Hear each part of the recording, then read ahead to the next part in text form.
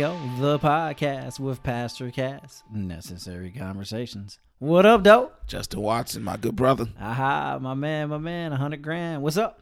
Man, pretty much everything. What isn't up right now? Wow, 2020 is acting a fool. Lord have mercy. Yes, sir. Here we are, just a few weeks after our last podcast, and just recently having done some stuff. It seems like the world is continuing to explode. This past Sunday, you preached a very pointed message, in which we'll revisit some of the topics from it a little bit here and there. But, Sure. you know, for the most part, folks, we're just going to have a conversation.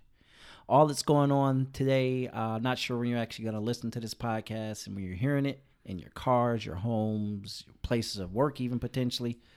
But this is the day where we're shortly after the death of George Floyd, and all the different protests and things that have outflowed from that situation that went viral.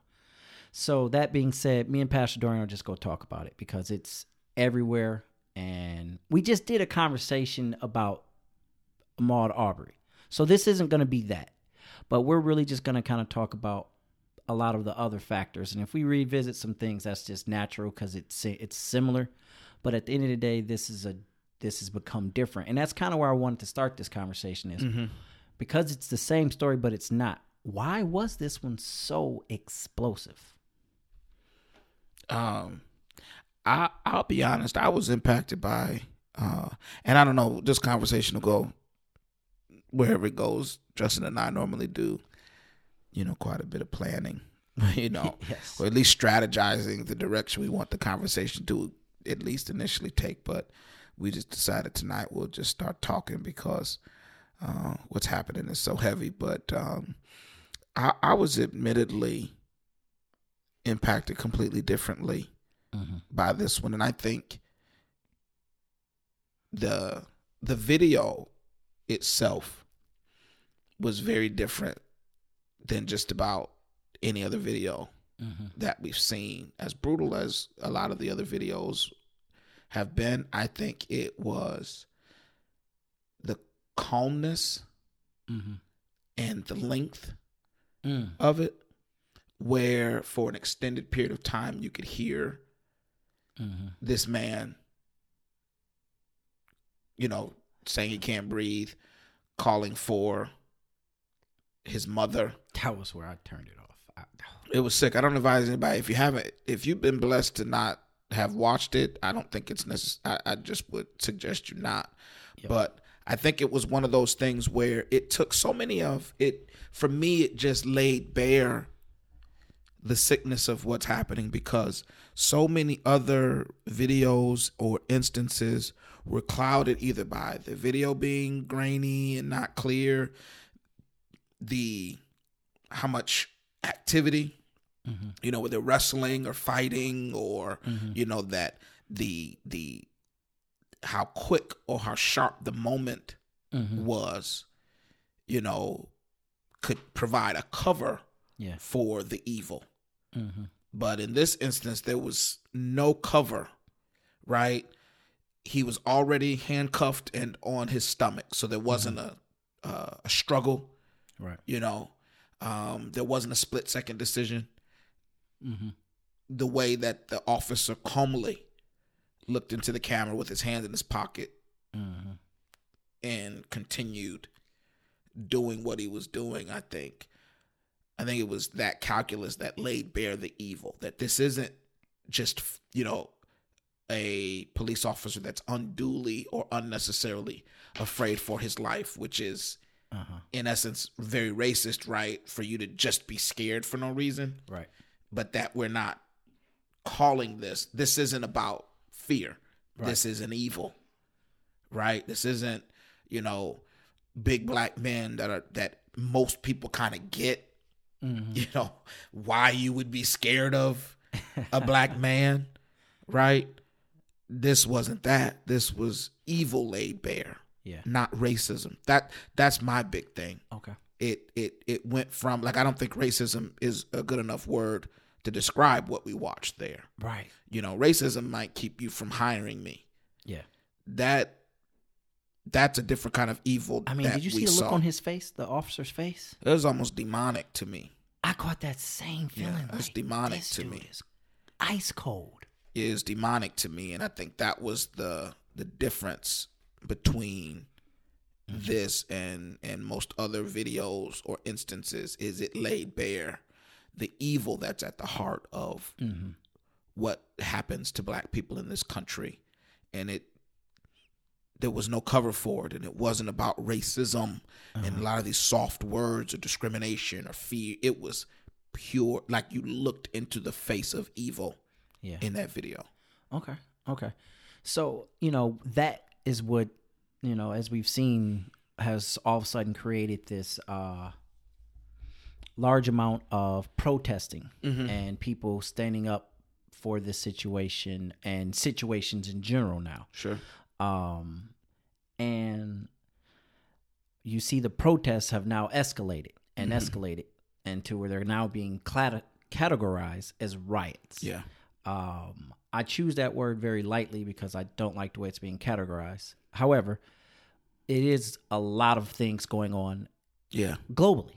Yeah. We've seen New Zealand, London, Italy. It's going on, and then obviously every four corner of this country. Do you think it was the evil that sparked that as well, that's causing this uprising, or was it more of a enough's enough? Or again, I think, and this is just pure speculation, I don't know what would have people in New Zealand where there's really no black people, pour into the streets and protest. I think, so I'm not claiming I have some great answer for this. This is just me considering. I don't think most people are very comfortable with that kind of open evil. We need, like,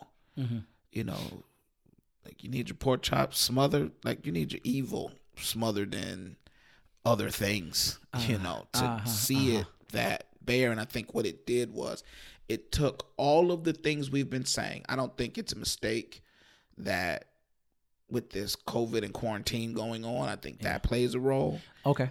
I think logically people weren't and aren't at work. You can go protest. Yeah. I think sitting at home and not easy, like there isn't a whole lot else going on in the world. Right. Just news wise, because things are so still. There's COVID and now there's this. There really isn't. Right. Isn't much else going on in the world. Right. Like this is a slow news time, which is why news were making up stories about COVID. There was no sports to distract. There was no NBA finals to immediately cut to, because that's normally how these things go, right? Right. You talk about the story, but then you have to get back to the other things that you would normally talk about. And there isn't anything. So I think that plays a huge role in it. I think that Ahmaud Arbery, Breonna Taylor, there's been these instances right back to back. Yeah, a lot closer. That it wasn't once and then another year before somebody else. This is right back to back. These things are happening again in a very wide open news cycle. Oh, right. Again, I don't believe Ahmaud Arbery gets as much airtime if it's not during quarantine. Unfortunately, black women, when they are victims of police violence, very seldom get the same kind of publicity that black men do. And Breonna Taylor in Louisville, that was the EMT, right? Yes, where they broke in her home and no knock warrant and killed her. There's yes. no video of that. I do know video normally. Oh, there's so their cameras, their body cameras were either off or left and didn't, so they all got fired for that. Yep. And it's been a big problem because of that. Absolutely. That's So but again, normally the cases that have video associated with them are the ones that capture a lot of news. But so I think that there was a lot of issues right back to back created this. And then I don't think we can underestimate, right, like I said, the evil of that moment. But I think for so many people, when the covers were pulled back and they were able to connect the dots between the evil that they were watching on their screen to the evil that is actually been beneath and behind all of the other things that have happened to black people. Yeah. Not just these murders. It's George Floyd. Oh, this is what you guys have been talking about. Like, this is what black people have been referring to. Like, you guys haven't been being overly dramatic. It hasn't been a misunderstanding. There was an evil that would have them tackle Eric Garner that way. I think it allowed a lot of people to connect the dots and now see that that's the evil that's behind a lot of what ails or that drives racism in this country, right? And I think that that's what everybody around the world can identify with. And I also think, while I'm talking, I'm thinking things too. Yeah. I think policing practices are very questionable in a lot of corners of the earth, and of course, or the world, and definitely here in the United States. I think that's why the protests are definitely multiracial. The police as a whole, like when you just see the kind of gear that they pulled out, you know, these is like, it's amazing to me that these that, you know, schools don't have books and air conditioning and can't hardly get cleaned well. And then the local police can have more gear than most countries' army or military, right? But I, you know, so I think our policing practices are definitely on trial just as much as our treatment of black people is on trial as well. Right. Because, and I just confirmed it was the police chief that they fired because that went so bad, and they let them get away with that there with Breonna.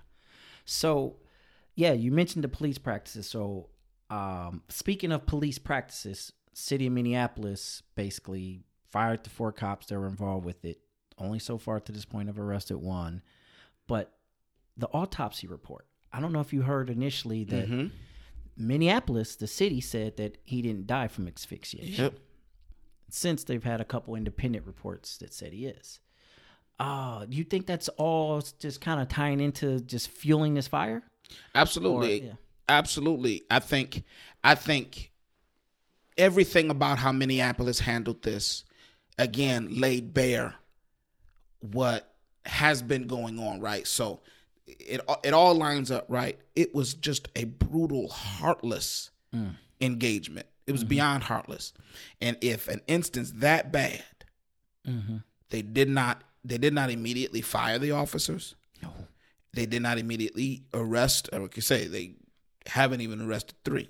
The people start thinking, if something this brutal, you guys still fall right into your standard practices. It was, let's let the facts play out, right? Yeah. And so like all of these things played into why we are here. And I think no matter what happens and how bad the violence in this country gets, this all has to be laid at the feet of the Minneapolis so-called justice system. How they handled it from top to bottom. So the police officer, of course, starts it, and his partners, and the one standing there just nonchalantly letting this happen. He currently has some lawsuits against him. These are sick people, right? But they're caught on camera, and then the chief of police, whatever, sees this video and does not fire these men and does not arrest them. Then the DA gets on television and says, we haven't arrested him because there's other evidence that this isn't what it seems, or this might not. Like, dude, if you have any semblance of any kind of sense, you arrest those dudes. I don't care if you don't even plan on charging them or trying to convict them. You say, hey, fellas, if you, like, they didn't even, the level of evil would have them irrational. Rationally, if you were trying to plot and scheme, you would have said, hey, fellas, I got to bring you in for a minute and let the heat cool off. I've seen that on like a million cop shows, right? A million things. Like, I'm going to hit you up, call you and say, hey, fellas, we going to make this work. But so this doesn't get out of hand, because that video was bad. Like, I don't even know what y'all was doing. But, hey, listen, I got your back. Right. The union not going to trip. They're not going to let us do, but I got to bring you in. Gotta put on. I gotta bring you in, right? But he not only didn't do that, he had such a disrespectful press conference. People flood the streets, and then the police response to that with their riot gear, their tear gas, their rubber bullets on what had been peaceful protests up until that place. I don't think anybody on God's green earth could have handled that situation worse than the Minneapolis Police Department, district attorney, chief of police, whoever else you want to name at every turn. And again, to go back to the initial question is when people saw something that bad and then see you guys can fall rank and file still, that wasn't bad enough to get you to try to behave kind of morally. Kind of. Why would we ever trust anything else that you're doing? And okay.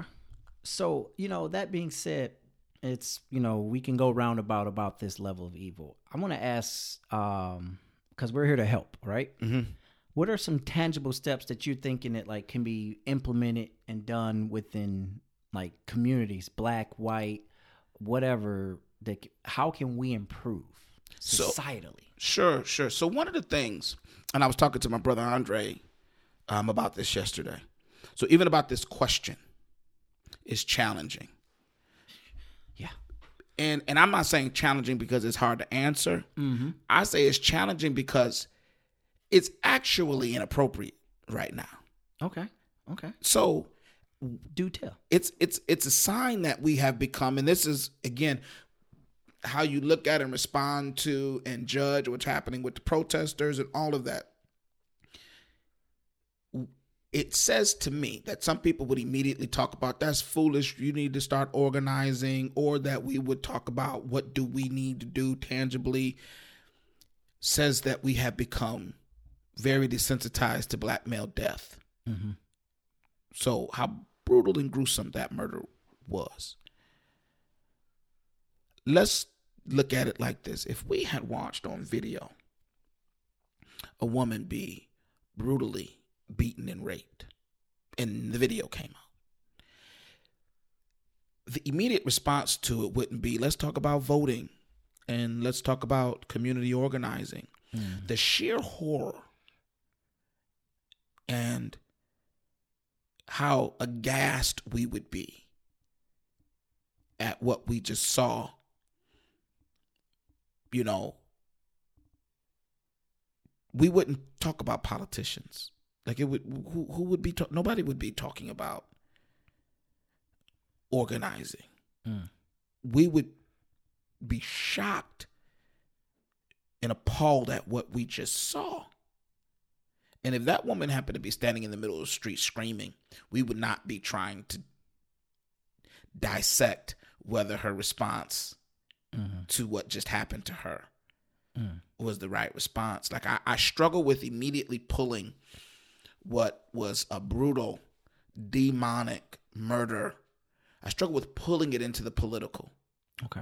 You know what I mean? I struggle with that. I know it's necessary at some point, but that tells me that we're just desensitized if that's our knee-jerk reaction. Because as soon as you pull this into the political, you turn this from a cold-hearted, brutal murder of a human into something along the lines of tax distribution and zoning and things that are very important but aren't the same as what we just saw on that video. Right?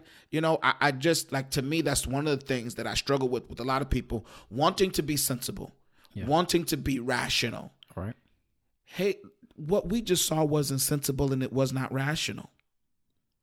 Or, like I said, the video of a woman being raped, I promise you we wouldn't be talking about. It would be a different conversation. Because y'all need to vote.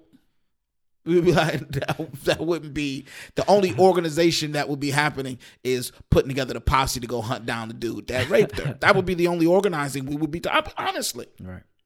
Now, eventually we would need to make sure that we have laws around rape to make sure rapists are convicted and we have judges that will sentence them appropriately.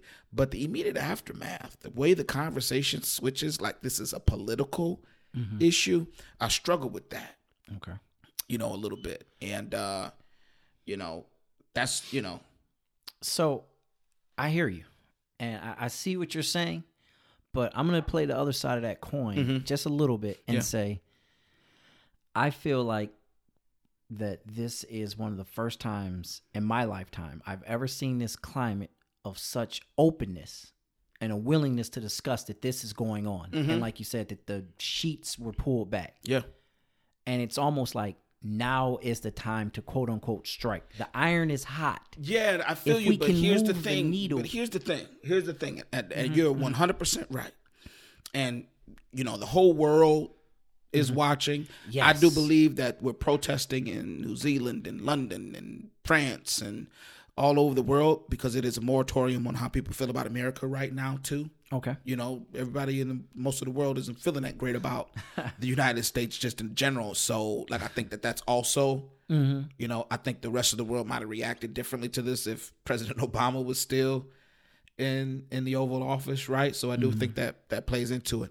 But for the people, this to your point, that want to strike while the iron is hot and do want to organize and do want to develop campaigns around voting, they actually do themselves a disservice by quickly turning this into that conversation. You have to do both at the same time.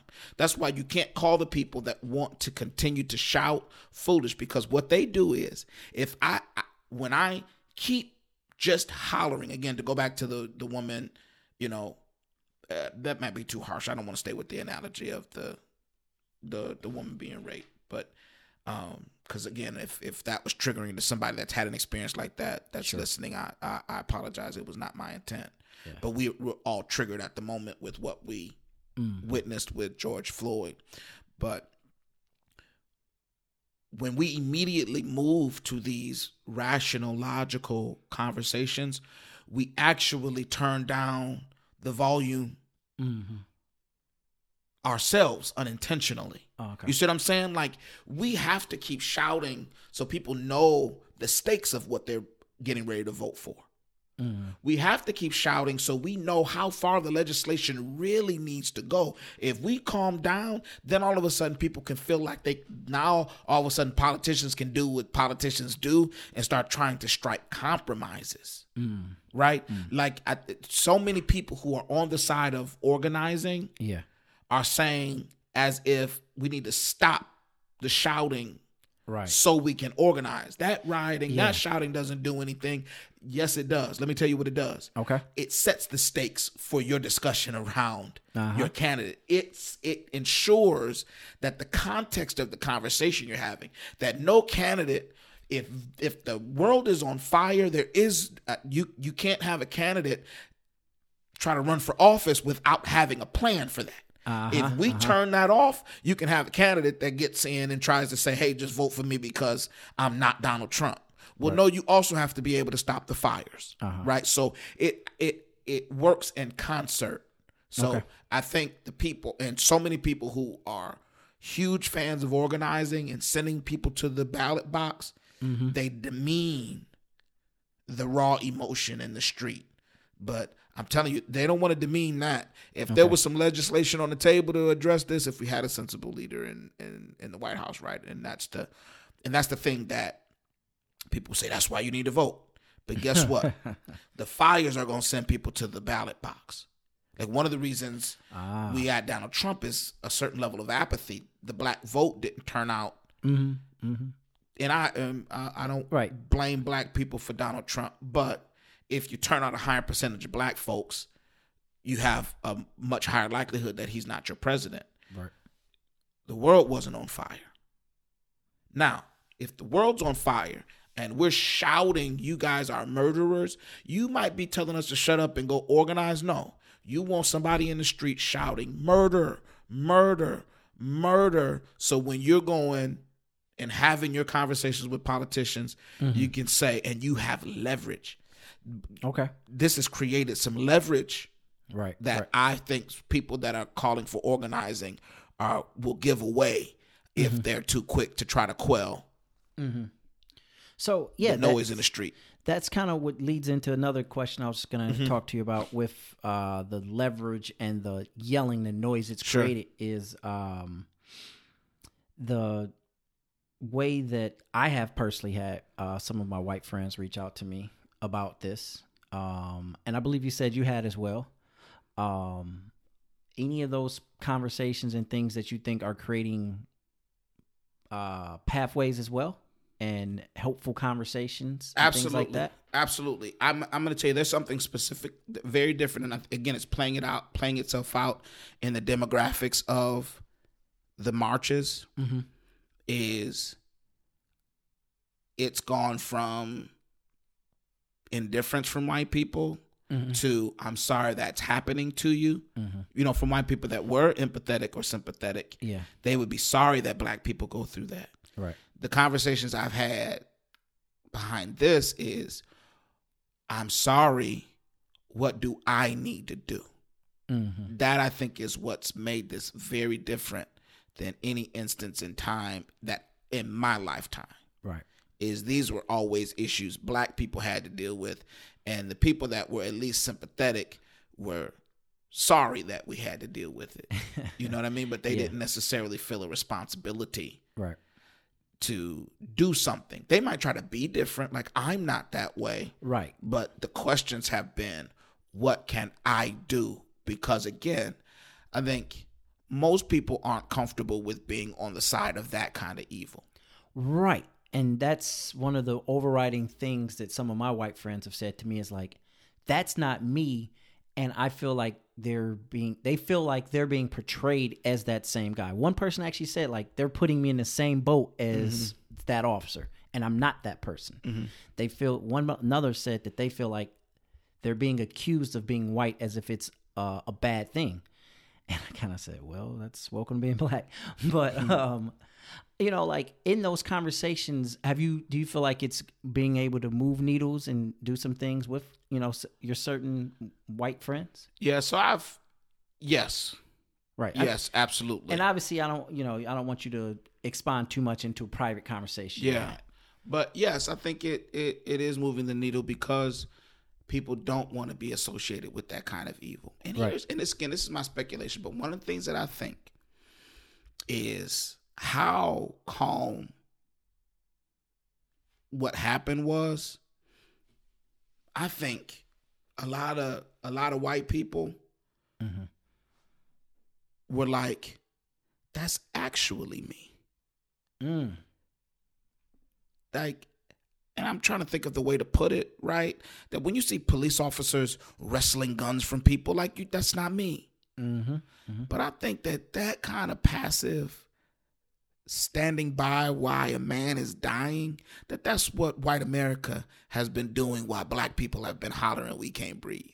And so many white people may not have physically had their knee on the neck of a dying man, but they kept their knee, whether it was economically, whether it was educationally, whether it was politically, on the knee of a neck of people that were saying we can't breathe. And they realized that officer wasn't wrestling, he just wouldn't move. Right.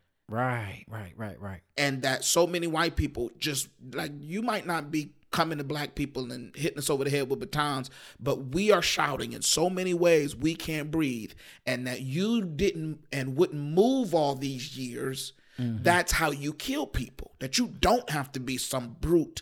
All you have to do is not move. And I think that's what's causing them to say, okay, maybe I need to move. Maybe I need to move to a different place, because what we watched is, if you're in a bad position that black people obviously are in, if all I have to do is not move, because that officer sat there with his hands in his pockets. And I think subconsciously, I think there's a part of that that is resonating with people, that if I don't move, I could be killing people. Right. Or you could be one of the other three, standing there holding the rest of his body down, and or with pushing your back everybody turned. back. You know, like with this nonchalant look, like, you know, nothing was happening. But I do feel like it's moving the needle, because inherent in the question, what can I do? Yes. Man, that's a game changer. Yeah, yeah. Game changer. Even though I have told a lot of people close to me is don't let even well-meaning white people put another burden on you to be the one to tell them how to fix a problem they created. Like, hey, we've created a racist system that subjugates black people and can murder them in the street. We created this. Right. We do this behind closed doors. Now you tell me how to fix what we're doing. Okay. And it just becomes another burden on black people to fix them. And all white people have to do is bring to the table this helpless, I don't know what to do. And it becomes our job to bear the burden of devising the solution, having the creative mind. And we're normally willing to bear that burden. That's why we always, what's your plan? What's your plan? Well, listen, I'm going to tell you something. There's a part of this that white people need to have the plan. Yeah. Because we're not in the rooms with them. Right. We're not invited to the white people committee meetings. So they need to figure that out to a degree. I think the right way is, this is what I think I should do. What do you think of it? Okay. That's what I told people is the right way this should go. Okay. Now, I'm willing to educate. I can give you some resources and tell you what books you should read, what articles you should read to understand. Because one of the things that blows my mind is how uneducated white people are about this. Yes. That's the thing. Like, zero clue. And that's a privilege in and of itself, that you do not have to be educated in the things that are going on. So first and foremost, if you think that video was bad, that's the really tough part about it. If you think that video was bad, if you read and learn about what has been done to black people in this country and what's currently being done to them, trust me, you are only beginning to be appalled. So doing the work of saying you need to educate, if the first thing I need you to do is to get educated. Right. That goes back to some of our other conversations, other things. Yeah. First thing I need you to do, at least this has been my advice. Yeah. When what do you want me to do? I said, first and foremost, if you genuinely want to respect the plight of black people, you would become knowledgeable about it. And trust me, you would understand our responses and why we say in our doing the things we're doing. Because I don't think you respect what's going on if you won't do the work of educating yourself about it more than watching the George Floyd video. Okay. And then secondly, I think the right way for this to work, Mr. or Mrs. friend, coworker, is based upon your findings when you do this reading and what you know about how you and your friends and how your dad, and his buddies and your mom and her club, how they behave, what you know about the makeup of the executive leadership team at your company and the hiring practices at your place of employment, what you know about the entrance exam at your school and at the college and the place that you work, based upon what you know about that system, you tell me what you're going to do. Bring it to me and I'll tell you what I think. You tell me what you're going to say, and I'll tell you if I think that's the right thing to say. Okay. That to me is the way that I have been directing some of those conversations. Okay. Well, I'll probably take that advice because, like I said, I have friends who are actively going back and forth with me and asking. Yeah, education. Because you find out who is sincere about doing something and who just wants you to help them clear their conscience. And I'm number one, I'm not going to do that for you. No, Pastor? No. Come on, Pastor. No, I'm not. Absolve me. I'm not going to let somebody use me to just make themselves feel better, because I think that's what a lot of people are doing. Is they're calling us and texting us and reaching out to us. Tell me how I can stop feeling as bad as I do. Oh, I've started mine with a couple prefixes. You have to let me be frank and honest, and it might hurt your feelings. I'm not getting ready to let you offload that onto me. Yeah. So okay. Well, that's like I say. I feel like that's going on a lot, and we're seeing, coincidentally, more of it. Like, you see or read stories on social media where you've seen whites just walk up to black people in public and just publicly apologize. One followed your message from Sunday. There's one that went viral with a group of whites on their knees repenting. Yeah, I saw that. And it was like, man, were they live streaming? I saw that. I suggest He's a pastor in Chicago. His name is Daniel Hill. He's written books on the subject of white privilege and things of that nature. He yesterday posted a video of him repenting. Okay. It's madness. It's crazy. Like, it's shocking. Really? Yes, I suggest anybody go check it out. Daniel Hill. Daniel Hill. He's a pastor in Chicago area. I'm trying to think of the name of his church and the books he's written. I want to say one might have been called White Awoke. So, instead of like wide awake. Yeah. Like White Awake or something like that. Let me, but his repentance, man, it was heavy, and it was almost like he had listened to my message. Yeah. On Sunday. Okay. Well, I mean, maybe he did, but I'm going to go check it out myself. And while you're kind of just doubling back to check on that, like you were saying with a lot of the things that you have been advising your white friends and things like that, I hope that our white listeners and our white parishioners that like can take that same advice. I know we have a few faithful ones, and you know who you guys are. So this isn't about a black or white thing that we're talking about. This is about literally, this is a time where we can really expose some evil, like Pastor Dorian started with. And because it's, and when I say it's not black or white, I don't mean skin color. I mean, it's not like, oh, okay, if you do this, it's that, like black or white issues. Oh, okay. Yeah. That's what I mean when I say this isn't a black or white issue. It's not a light switch. Yes. This is hundreds of years of things that have been boiling up and boiling over. Absolutely. And that's one of the reasons why I'm not quick to say what way is the right way. Is it, the people that want to protest peacefully, the ones that want to protest violently, the ones that don't want to protest at all and just want to organize, the one that just want to do voter drives. Guess what? This has been a 400-year in the making problem. It's going to take more than one methodology to get it fixed. Yeah. So go ahead, Justin. Okay. So I have to kind of go out of, because it was a question I completely forgot that I have got to ask you, that I think, we as a Christian-based podcast have to address in this situation. Yeah. And that's with all the different protests going on, with us being where we are. How do you think this relates to us as Christians? It's with this civil unrest. How do you feel with your opinion as far as the protests, and should we participate? Should we be helping organize them? Like, what do you feel as far as the protests, as far as a Christianic standpoint? I don't think there's any question that I taught Bible study on it tonight. Okay. That there's any way that you can make a case that Christians shouldn't be involved in the pursuit of justice.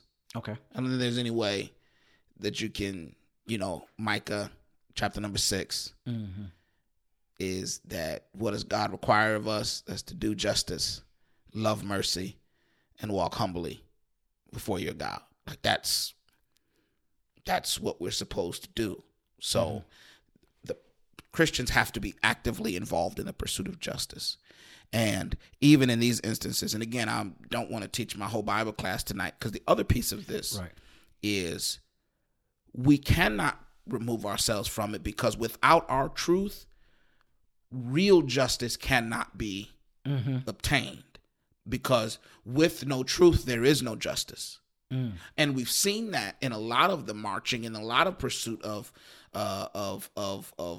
so-called civil rights and social justice. Is we have seen some movements lately that have been devoid of truth, and what they have been pursuing has been less than what many would call just.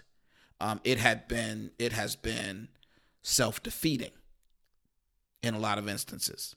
So our voice is necessary in the pursuit of justice, because we bring truth, the truth of God, the truth of Scripture, eternal truth to the table that you need in order to even define justice. Right. So I think we would do ourselves a disservice if we do not ensure that as conversations and movements around justice are happening, that our truth isn't involved in crafting the definition of justice as well as the pursuit of said justice. Because historically, the church and Holy Ghost empowered individuals are what allowed, progress to be made. Man, it's a pastor in Chicago, another pastor in Chicago. His name is Charlie Dates. Okay.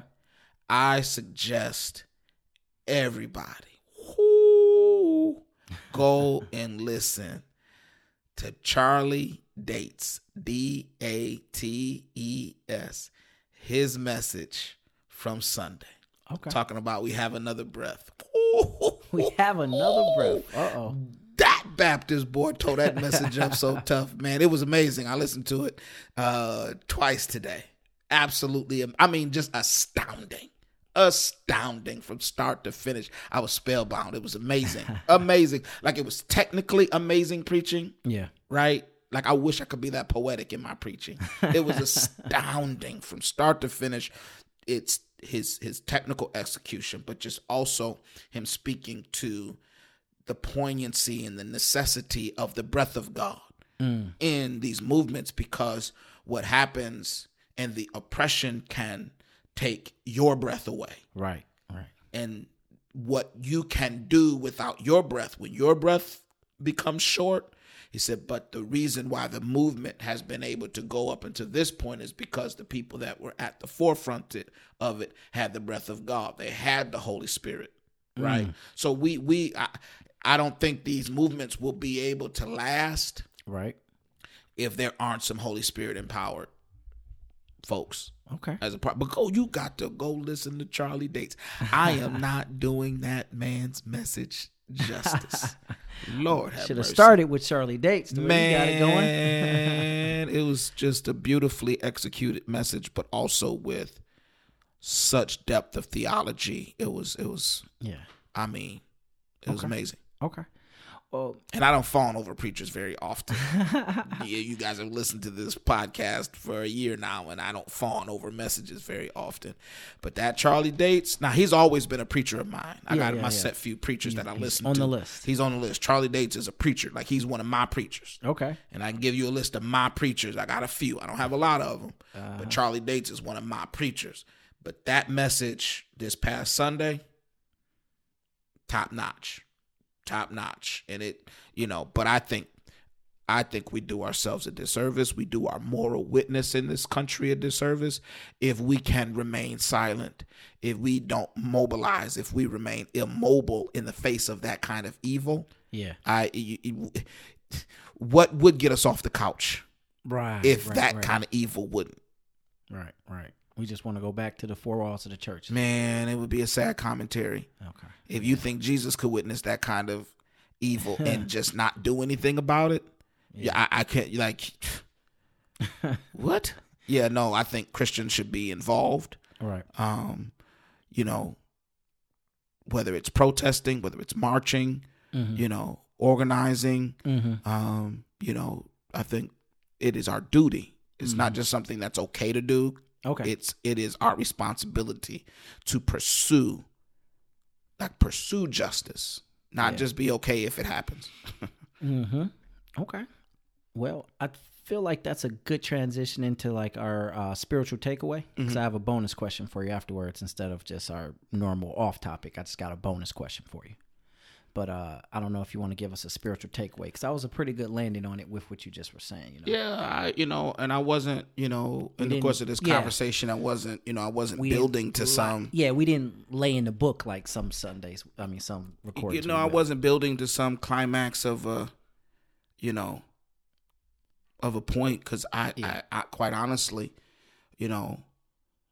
unfortunately, as a preacher, sometimes I think we feel compelled to try to create some point or draw some conclusion where there may not be one at the moment, but people are always waiting for us to summarize, to put in a nice, neat package what they're feeling or what they're seeing or what we're feeling and seeing.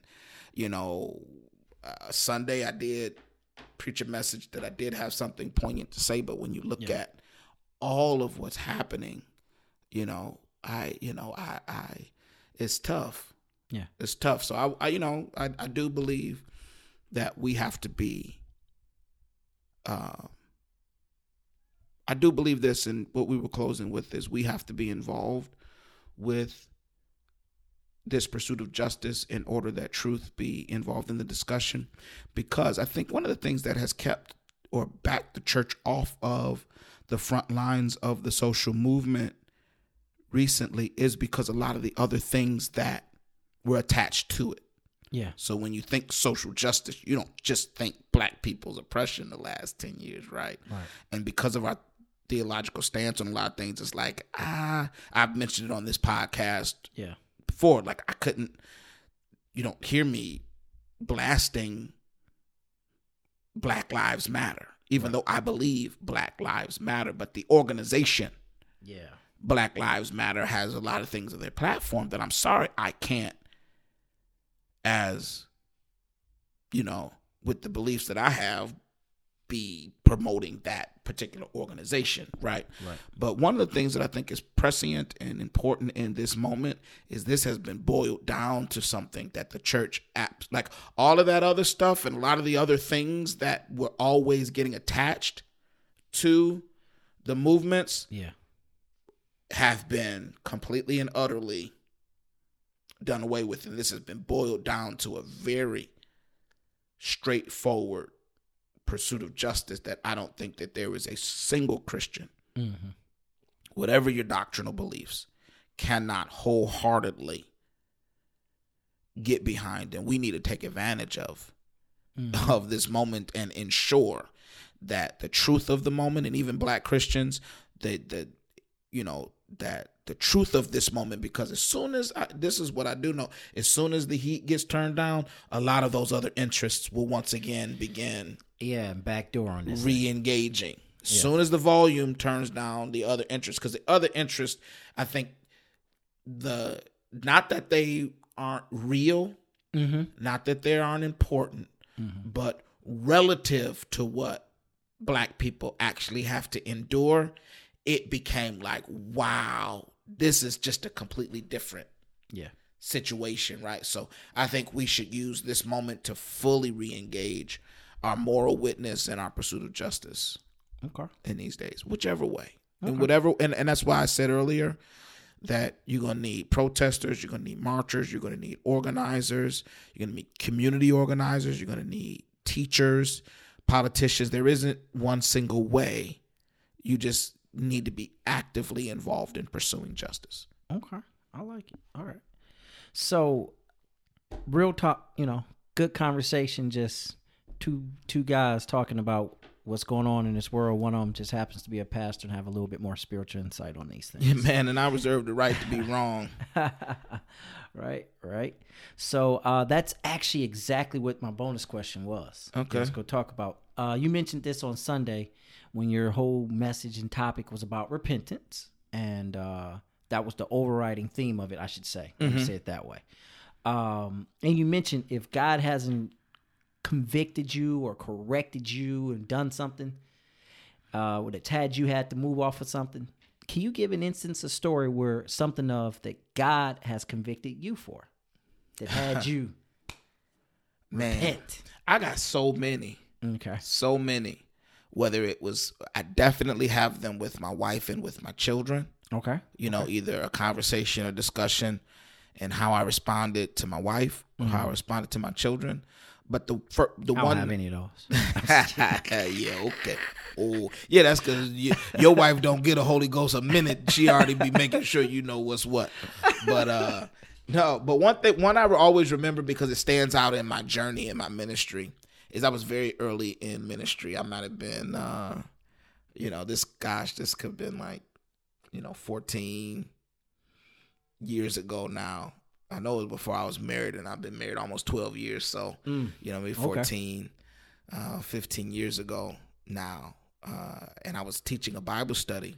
Okay. And somebody raised their hand in Bible class and asked a question about, what would you say to someone that didn't fast. Mm-hmm. And I'll never forget, I went off on this whole screed about sacrifice and, you know, we have to be willing to do so. And if that, I would, you know, and I gave this answer about sacrifice and are willing to suffer. And it was very right in theory. And I felt very good about my answer. Yeah. Right. And I'll never forget, I went home and it was like as clear as day. And it had to be the Holy Ghost because I felt so good about my answer. Like I had just body slammed that answer. Bam. And the Holy Ghost brought to my mind, like, I know you heard the question, but did you see the person? And all of a sudden, the person that asked the question came to me. And it devastated me because I was right in my answer, but if I would have saw the person, I would have really heard what they were asking and who they were. And I was sick, man. I didn't sleep for days. Okay. I didn't have the person's, it was a woman. I didn't have her number or anything like that. So I wanted to get to her to apologize because I felt so terrible because I had only heard the question and I didn't see the person. And the Holy Ghost brought the person to me and said, I know you heard the question, but did you see the person? And I think that was shifting my journey from being a teacher, preacher to a pastor. Because the person is always the issue, right? And being right isn't the issue. It's presenting information in a way that can bring the person from where they are to where they need to be, as opposed to just being able to say that I was right. What I said was right. I always have to consider when I'm pastoring someone, how to get them from where they are to where they need to be, not just how to say the right answer, right?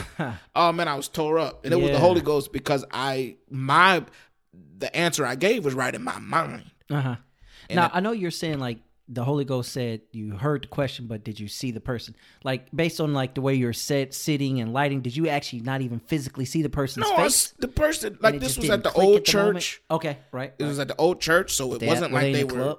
No, they were. I remember it like it was yesterday. They were sitting. For those that have been around LAM long enough to be at the quote unquote old church, you'll know Justin's reference to the club. That's the back half of the sanctuary. Nope, they were sitting at the back of the front. Okay. Portion of the sanctuary. All right. On the side where the sound booth was. Okay. I remember it like it was yesterday, and it wasn't like it was a million people at Bible class, you know. And so it wasn't that I physically didn't see her. Yeah. Spiritually, I wasn't looking for her and her situation and her needs and what may have really been motivating her question. Because as a pastor, I have to see why people are asking the questions that they're asking. People don't ask questions for no reason. And when the Holy Spirit brought her to me, without even talking to her, I could consider there were so many reasons why she would ask about somebody fasting. And when I finally got to her to apologize, of course there was so much more context. And oh man, like I remember that, and that's one of many. One of many. Yeah. Right, and you guys have heard me talk about it when I was a young preacher, I was just mean. And it was mean in that I was just so concerned with just the rightness of what I said. And there would be many times where God said, what you said was right, but it was not representative of my heart. It was right in word, but it wasn't right in my heart towards people. I'm not that mad at them. Why are you that mad at them? I'm not that mad at them. Despite them doing wrong, I'm not that mad at them. You misrepresent me when you're that angry, right? Okay. Similar with Moses. Right.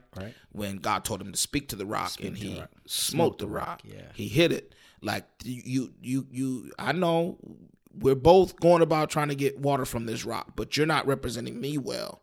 He told Moses, you failed to sanctify me before the people because of you expressing your anger and frustration. Sure. And if you're going to be my man, if you're going to be God's man, and literally that was one of the things, and I'm still working on it because if you guys hear my messages, you know I can veer into fussing and being frustrated, but that sensitivity to people, that was a genuine turning point in my ministry. Okay. That was yesterday. I know you heard the question, but did you see the person? I still cringe. I still cringe thinking about how oblivious I was when I was doing that. Oh man, I mean, young and dumb. I appreciate you giving us that though as an example, because like you this part of this podcast is you get to be yourself and you get to tell people these things that normally they don't get to hear or see with you on Sundays and Tuesdays, and like we kind of talked about off record. You're a pastor a lot of times, but you're also a person, and there is a void that you're always trying to shrink the gap of those and make them one and the same, but you'll never completely not be Dorian. No. And that's just part of why we do this the way we do that. So I can appreciate you giving us that story, because it's like, I'm sure everybody loves to see some human, that human side of you and not be so intimidated. Y'all, Doe is a good guy. You don't have to be intimidated by it. No, not at all. And because the gap will always remain between what I think and what God wants me to do. Like, I have a mind of my own, and it wants to say and do things that either aren't appropriate for the moment. Because ultimately, I think that's the thing that I was learning. Right? Is I think by and large, when we talk about subjects and topics, I'm not talking about just my own personal passions, but when we talk about how I think about things, I think at this point now, being almost 40 years old and, been in the ministry for quite some time now, like I'm pretty thoroughly convinced of God's way of thinking about things, right? Theoretically.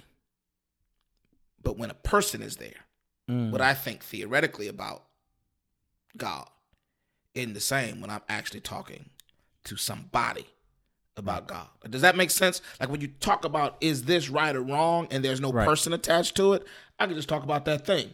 But when it's a person sitting there, I'm not just talking about that thing. I'm talking about that person.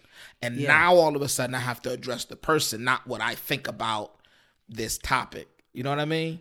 Right. So, I get that, but can you expound upon that just a little bit better? So one of the things that help people understand like this, the difference between this podcast and me pastoring, I'm not pastoring on this podcast. I'm just saying what I think.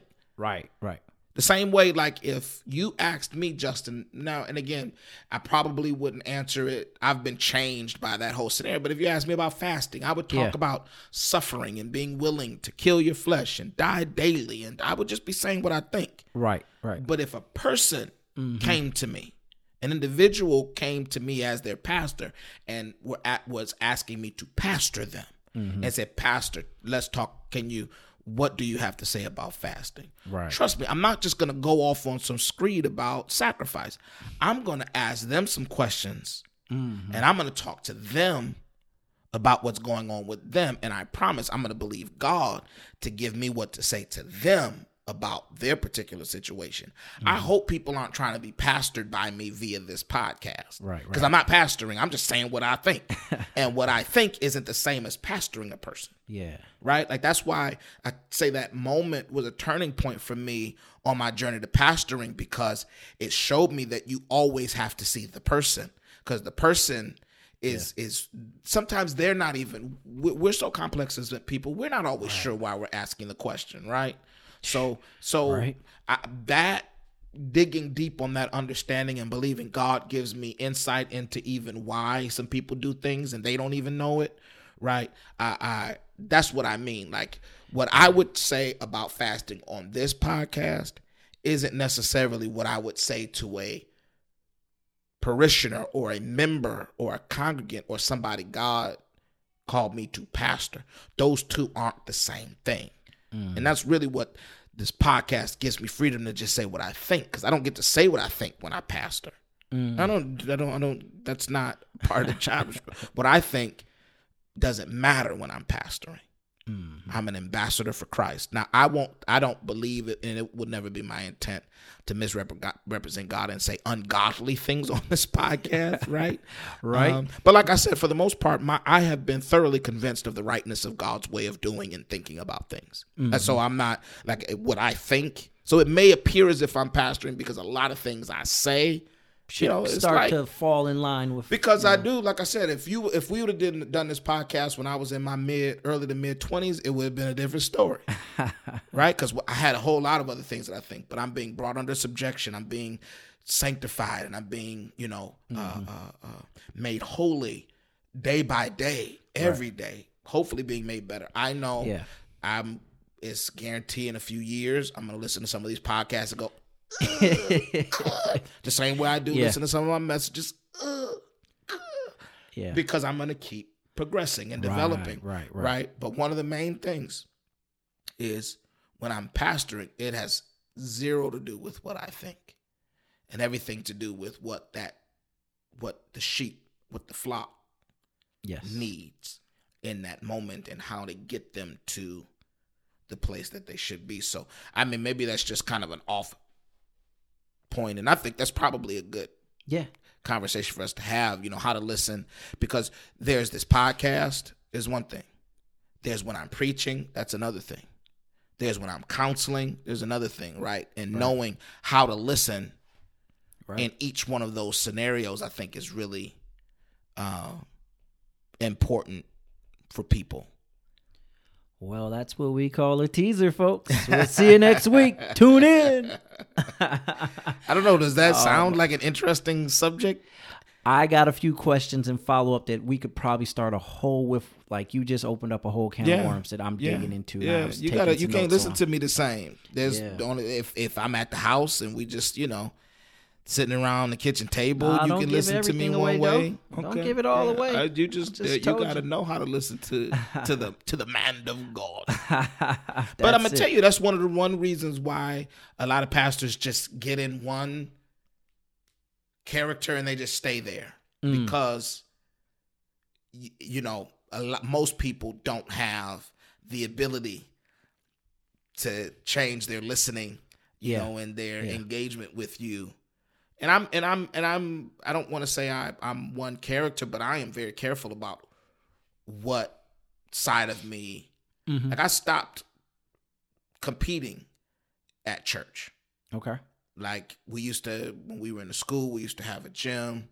We used to play games, baseball, softball, musical chairs, Jeopardy. I'm very intense when I compete. Like, I have a on and off. Either I'm chilling or I'm like, I will, like, I don't even want to tell you what I'll do to win. I'll do anything to win. Right. And people that know me, my coworkers, they'll tell you, like, it just turns into this insanity. Like, we were doing a steps challenge at work. Now, I'm the least in shape person on my whole team. Okay. But because it was a competition, I put my whole life on hold to beat everybody in steps. Like, I walked to and from work, and I'm talking like I was walking. It was insane. I would wake up in the middle of the night and walk. It was just because I had to win. I would spend the entire 8 hours while I was at the office walking around the office. Like, it was just whatever I got to do to win. And some people were like, oh my gosh, she's turned crazy. And I told them before, I said, you guys, you're not going to win if I have to run for 24 hours a day. That's what I'm going to do. And people be talking junk, and people would be so shocked when they saw the pastor. So I'm like, you know what? I can't play sports around everybody. I can't watch sports around everybody. Because it brings out that other side of us. But even like doing this podcast, I know it's a risk. Right. It's a risk. I understand, because I'm talking to my boy on top of that. Now, if I was talking to a stranger that we only had a pastor, congregant relationship, I might be able to stay in pastor mode a little bit, more, but this my God. And that was kind of, that was the intent of the podcast, right? But hopefully we can show people you shouldn't be listening to me the same. And I say it all the time. I can't pastor you from the pulpit. You're not getting pastored if the only thing you're hearing me saying is when I'm preaching either. I'm not pastoring from the pulpit. I can't pastor from the pulpit. Is that a fact? I can't pastor you. I could do shepherd things. Yeah. But there are certain things that an individual must come to me to get. And I Yeah. promise you, I tell people all the time, however good you think my preaching may be, if you think it's good, if you come to me and we talk, I promise you, whatever level of revelation, whatever insight into the word I get in the pulpit pales in comparison to insight into the word and revelation God gives me in actual conversation with people about their specific situations. You have not seen even the half if you don't come talk to me personally. If you think my preaching is subpar, you come talk to me and I'll at least be an adequate interpreter of scripture. You know, because I promise you, if I'm a pastor, that's what God has given me to do. And it's like activated when somebody sits in front of me and say, Pastor, I need different animal. Let alone if you're going to, now when I'm preaching to a congregation. That's the flock. So now these people, I am pastoring this group. So now God gives me things to say to the group. Right. So it is relevant and impactful. But guess what? When there's nobody here. When somebody's in front of me, an individual, when my congregation is in front of me, you can't compare that now. When we're doing this podcast, right, there isn't anybody. I'm not talking to anybody. It is an empty room in here, folks. It's just Justin and I. Ain't even a picture on the wall. Right? It's such a guy's room. Like, my wife hates it. My wife hates it. She keeps threatening to decorate it for me because I'm a utilitarian. Give me my desk, my computer, a place to write and sit. I got a chair I could take a nap in, somewhere to hang my coat like that. Bookshelf. I need utility, right? Bookshelf. I just need things that I can use. But, there's nobody in here. Right. That's why I said I hope nobody is trying to get. If you're trying to get pastored by me just through the pulpit, that's one thing. But if somebody is trying to actually get pastored over this podcast, OMG. I'm not talking. I'm not, because I'm not talking to anybody. That's why it was in, and that came to my mind when you asked me about the time the Holy Ghost. Yeah. Because it was like there was a person in front of you and you didn't see them. Right. And there's nobody in front of me. This is Justin asking me questions for the sake of conversation. Right. Not even attached to a person. That I would hope nobody is like trying to get pastored. I hope you're getting information. Either information about a subject. Like, that's what I'm hoping to provide here. Information about a subject, a perspective. And because I'm not talking to a person, even if you're a member of this congregation, I wouldn't take what I say as authoritative in your life. Okay. Because I'm that's not the tone in which I'm trying to speak. I'm not trying to speak in an authoritative manner. This is my thoughts on the subject. We said it at the very beginning, right? Yeah. This isn't declarations. This is, right. musings, if you will. This is just my thoughts on things. If I wanted to have something authoritative to say, even when I talked about justice would have been completely different. Right. And, but yeah, I think we can spend some time on that, how to listen. Because I'm not saying disregard what I say. Yeah. But it's a perspective. It's information. Oh, right. That's just like reading the Bible, right? You got to know what you're reading and what you're reading, talking to, and the time. Yeah, absolutely. I think that's an important thing. So yeah, I think I went off on that, but I know you're giving away the whole. I'm sorry. Once I started thinking about, I hadn't really thought that heavily about it. I hadn't thought that heavily about it. That how people might be listening to me right now. Yeah. That they might not be able to turn it off and on. Because when you come to hear me preach on Sunday, Bishop is preaching this Sunday, but the next time you come to hear me preach, now I don't want you to listen to me like you listen to me on this podcast. I want you to now do what I say, not children. No, I'm just kidding. But I want you to listen a certain way. And if we came and sat down one-on-one, or if I was sitting with you and your spouse, I hope you would listen a different kind of way. And there's people that I'm sure listen to this that can attest to having sat in counsel with me, and if they would tell you, that's an even different conversation, and that there is an even different kind of insight that Pastor Cast, Pastor Doe, Pastor Dorian, whichever one you call me, or Doe, would have for you. And you're missing out. I don't brag on myself very often, but you're missing out if you don't come sit down and talk to me. If you're a member of LAM and you don't come sit down and talk to me, you're missing out. Get it on the books, fellas, ladies. Missing out. Call Sister Kim. I still do.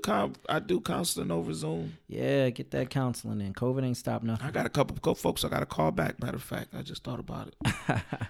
There you go. Put it in that reminder. Hey Siri. Just kidding. Oh man, but Doe, I'm gonna stop you because you gonna keep going, and I'm saving this for next week. We go pick this up next week, and it's gonna be a whole conversation around kind of what you were just leading on. So, got it. And folks, we're going to give them a little bit of time to prep for it. It's going to be good.